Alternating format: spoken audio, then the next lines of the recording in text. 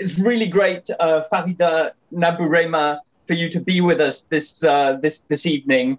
Farida, you're a Togolese democracy and human rights activist. Do you want to just tell us briefly what the status of your fight for democracy and human rights in Togo is at the moment?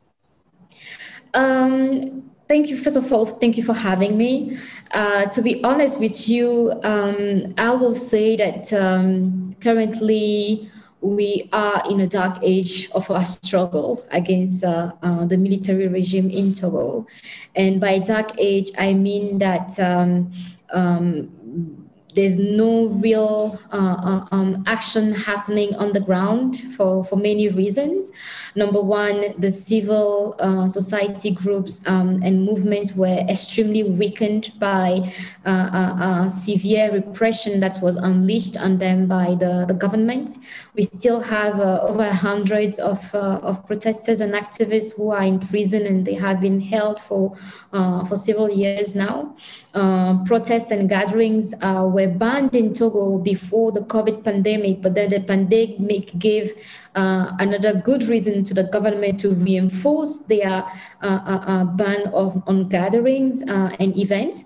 Even private events such as press conferences or people giving lectures in the university that has a political connotation are banned.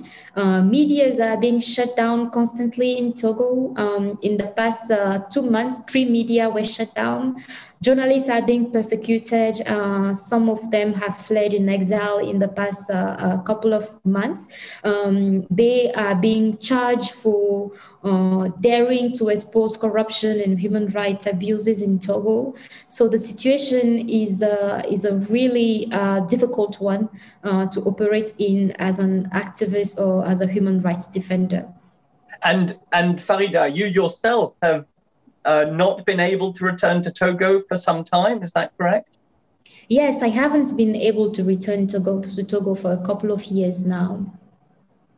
And tell us a little bit, I have to recommend to anyone listening to read your blog, which actually is full of just wonderful writing, particularly for French speakers. It's beautiful writing, and it's powerful, and it's angry. And one of the pieces that you wrote was about your feelings of patriotism towards Togo. Can you and your feelings of pride, but the difficulty of that feeling of pride? It must be particularly difficult being away and not being able to return in that way to a place you feel so strongly about. That is quite true. To be honest with you, leaving Togo wasn't a decision that I made. It was my parents' decision, and I was much younger.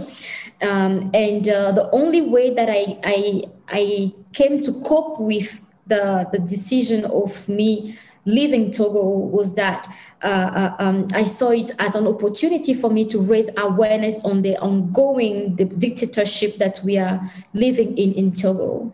I was actually greatly surprised and shocked that the majority of the world of countries, even surrounding Togo, such as Ghana or even as close as Nigeria or Benin, they have no idea that Togo is run by a military regime, and we are run by the oldest military regime in Africa.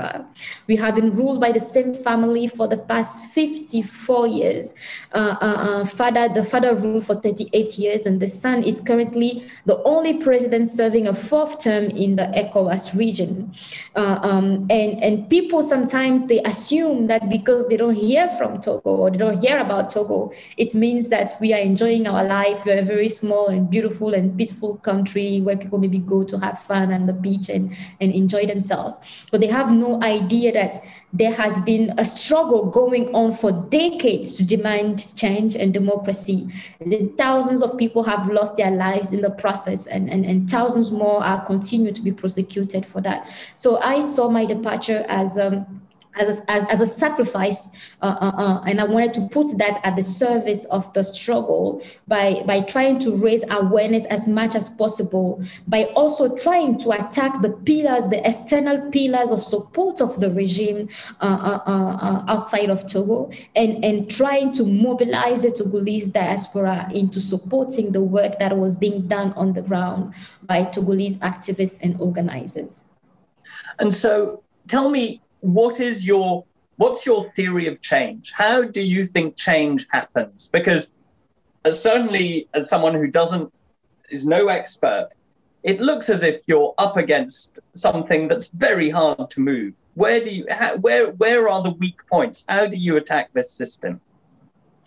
Thank you very much for that great question. I will say that change begins with the citizens. The moment the citizens believe and understand that all the power that the government has derives and emanates from the masses and the people, and they understand that they can cut the government off that power, they start reclaiming part of that power and they start liberating themselves. So the hardest part of the work has been and continues to some extent to be to raise awareness among the citizens of Togo that they actually can overcome the regime, because the regime has succeeded at creating a whole myth around itself by portraying itself as a regime that is indomitable and invincible. And there is an entire generation of Togolese citizens who for the past 50 years were born and raised under that regime, and they have known nothing but brutality, repression, and abuse. And they have come to accept to some extent their condition by thinking that if they dare challenge the government, then they deserve to be punished for trying to demand accountability or change. So the hardest part was to get to convince the youth, especially of my generation, that we are the power and we have to take that power back. And it is only by empowering the youth and the masses that we have started to shift the minds and have started to operate some change on the ground. In 2017, Togo became popular in the region for the massive protests that we staged for several months. And for a lot of people, that was the first time that they heard about Togo. But what people do not know and understand that it actually took decades to get the Togolese to the point where they could believe that they have the right to step on the street and to demand change. We live in a country where from primary school, we are indoctrinated to believe that the dictator is our savior and we cannot survive without him. We are lined up every morning to clap for the president, and on the weekends we had to dance for him, to celebrate him, to praise him and say how grateful we are to have him as a head of state. So people who were born and raised and indoctrinated in such way, it is hard for them to understand that they can be actors of change and they deserve better. And that work took a lot of time, but I am very happy that even though today we have not succeeded at ending dictatorship in Togo, we have been able to shift the minds to the point where the citizens are resisting the dictatorship and are no longer accepting their condition of oppressed. Can you say a little bit about the role of the internet in creating this collective sense of agency? Mm-hmm. The internet was an amazing resource for us in so many ways. I am happy to belong to the first generation of internet activists, cyber activists in Togo. In the beginning, of course, nobody took us seriously, both in the masses and even on the sides of the government. But then eventually we started to raise attention and we started to organize actions that had effect and impact on the ground that even the government didn't realize that it was possible. The internet, first of all, gave us a certain shield of protection to start with. When we funded Farmers Go, for example, I was the only face of the movement. And believe me, when we funded the movement, my comrades in the movement, there were only two of them of whose names and face I knew. Everybody else was keeping their anonymity. We allowed it because we felt that whatever made people feel safe enough to get involved, then they should go ahead and do that. People were using fake names and fake profiles just to be able to use the internet to blog, cyberblog, and criticize the government and raise awareness on human rights abuses. We never questioned people's background. We never asked them to expose themselves, because whatever make them feel safe, it was the most important thing. Number two, it also closed the gap between the Togolese living in different corners of the world. We have hundreds of thousands of Togolese citizens who have fled over the years.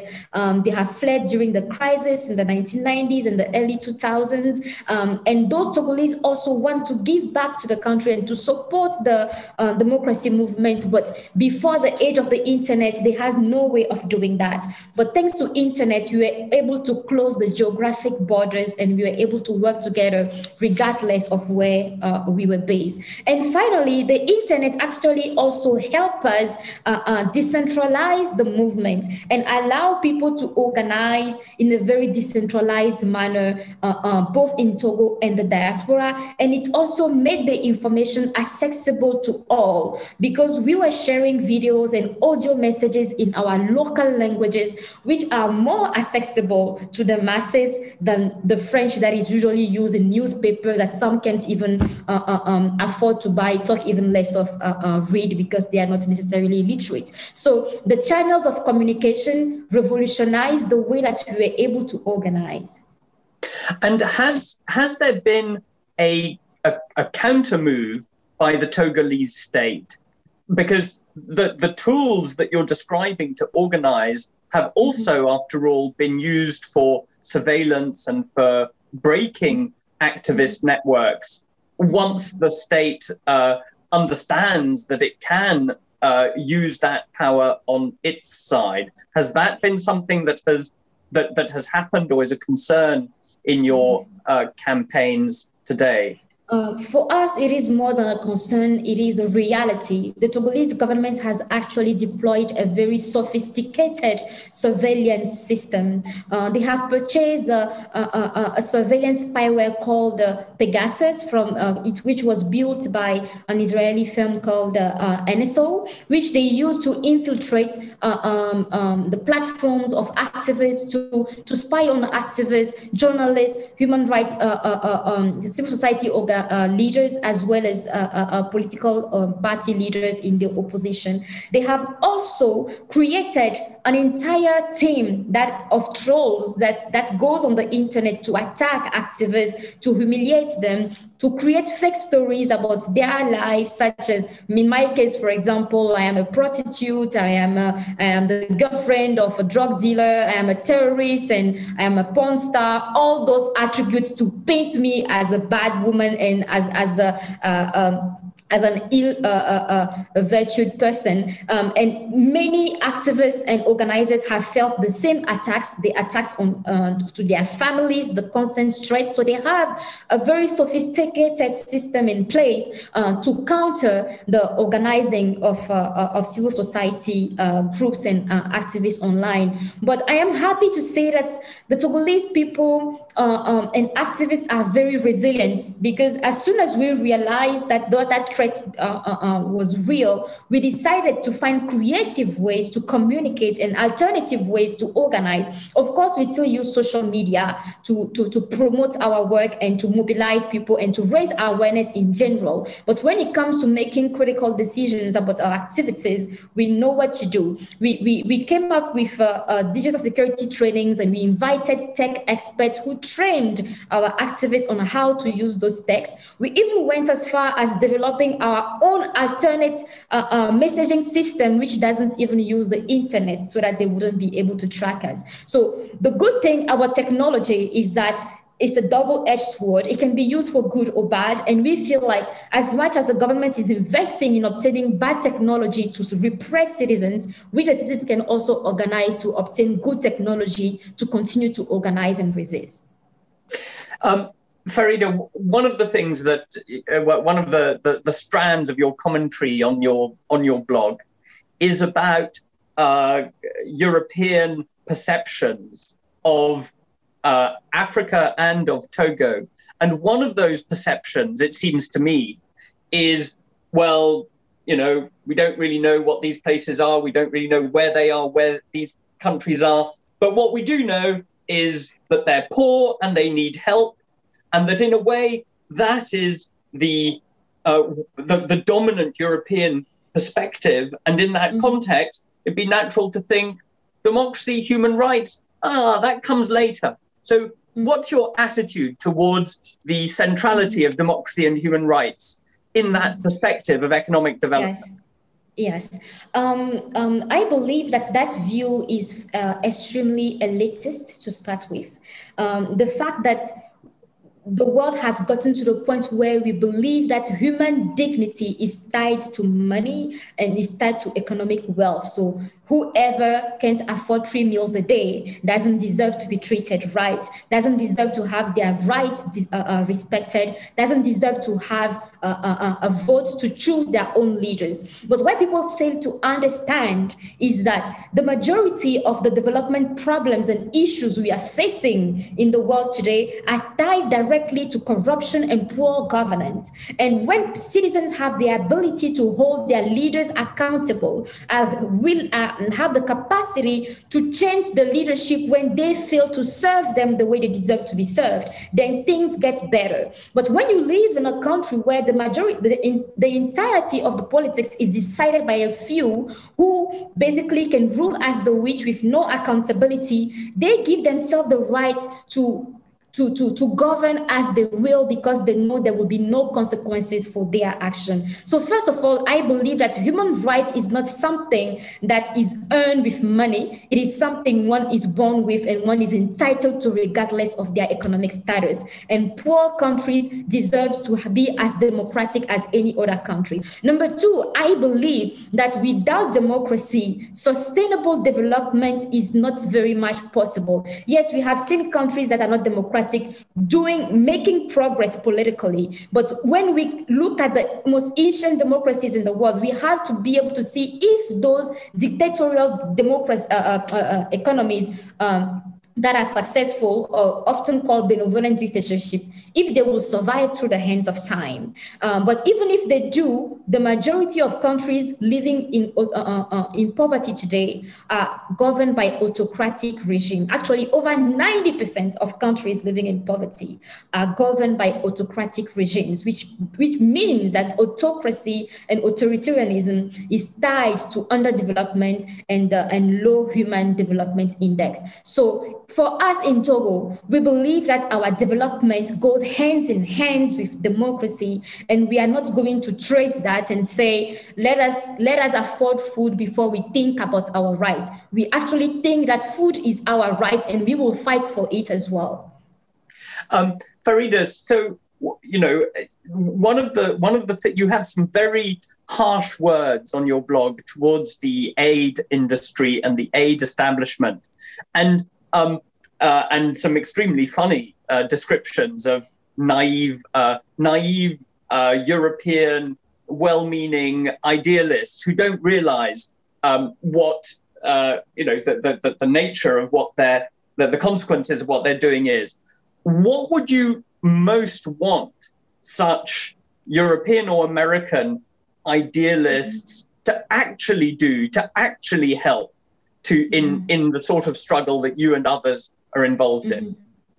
Thank you, Tony. The one thing that I want to highlight is that the majority of the problems the solutions that are proposed by philanthropists and humanitarian organizations are often placebo treatments. I do understand that when somebody is pain, then you have to find them a painkiller to reduce the amount of pain they are feeling. But the wrong thing is to present that painkiller as the main treatment that is going to cure the disease when the infection is still there and the person is still rotting. And unfortunately, those humanitarian organizations, they try to touch the surface and give the impression that it is those small projects such as providing food and providing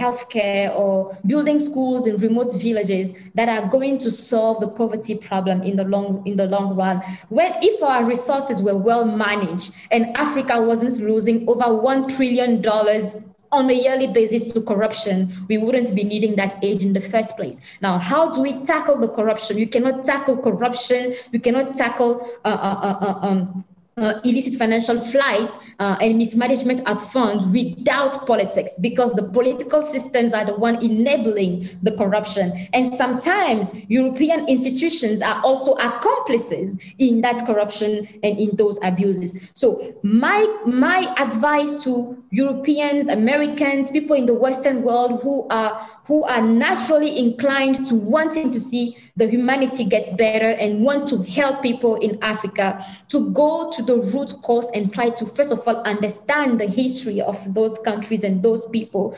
understand the structure of power and the power dynamics of those countries, and identify people who are working to uproot the inequality and work directly with those people. Because you cannot mask inequality. You can only uproot and remove it.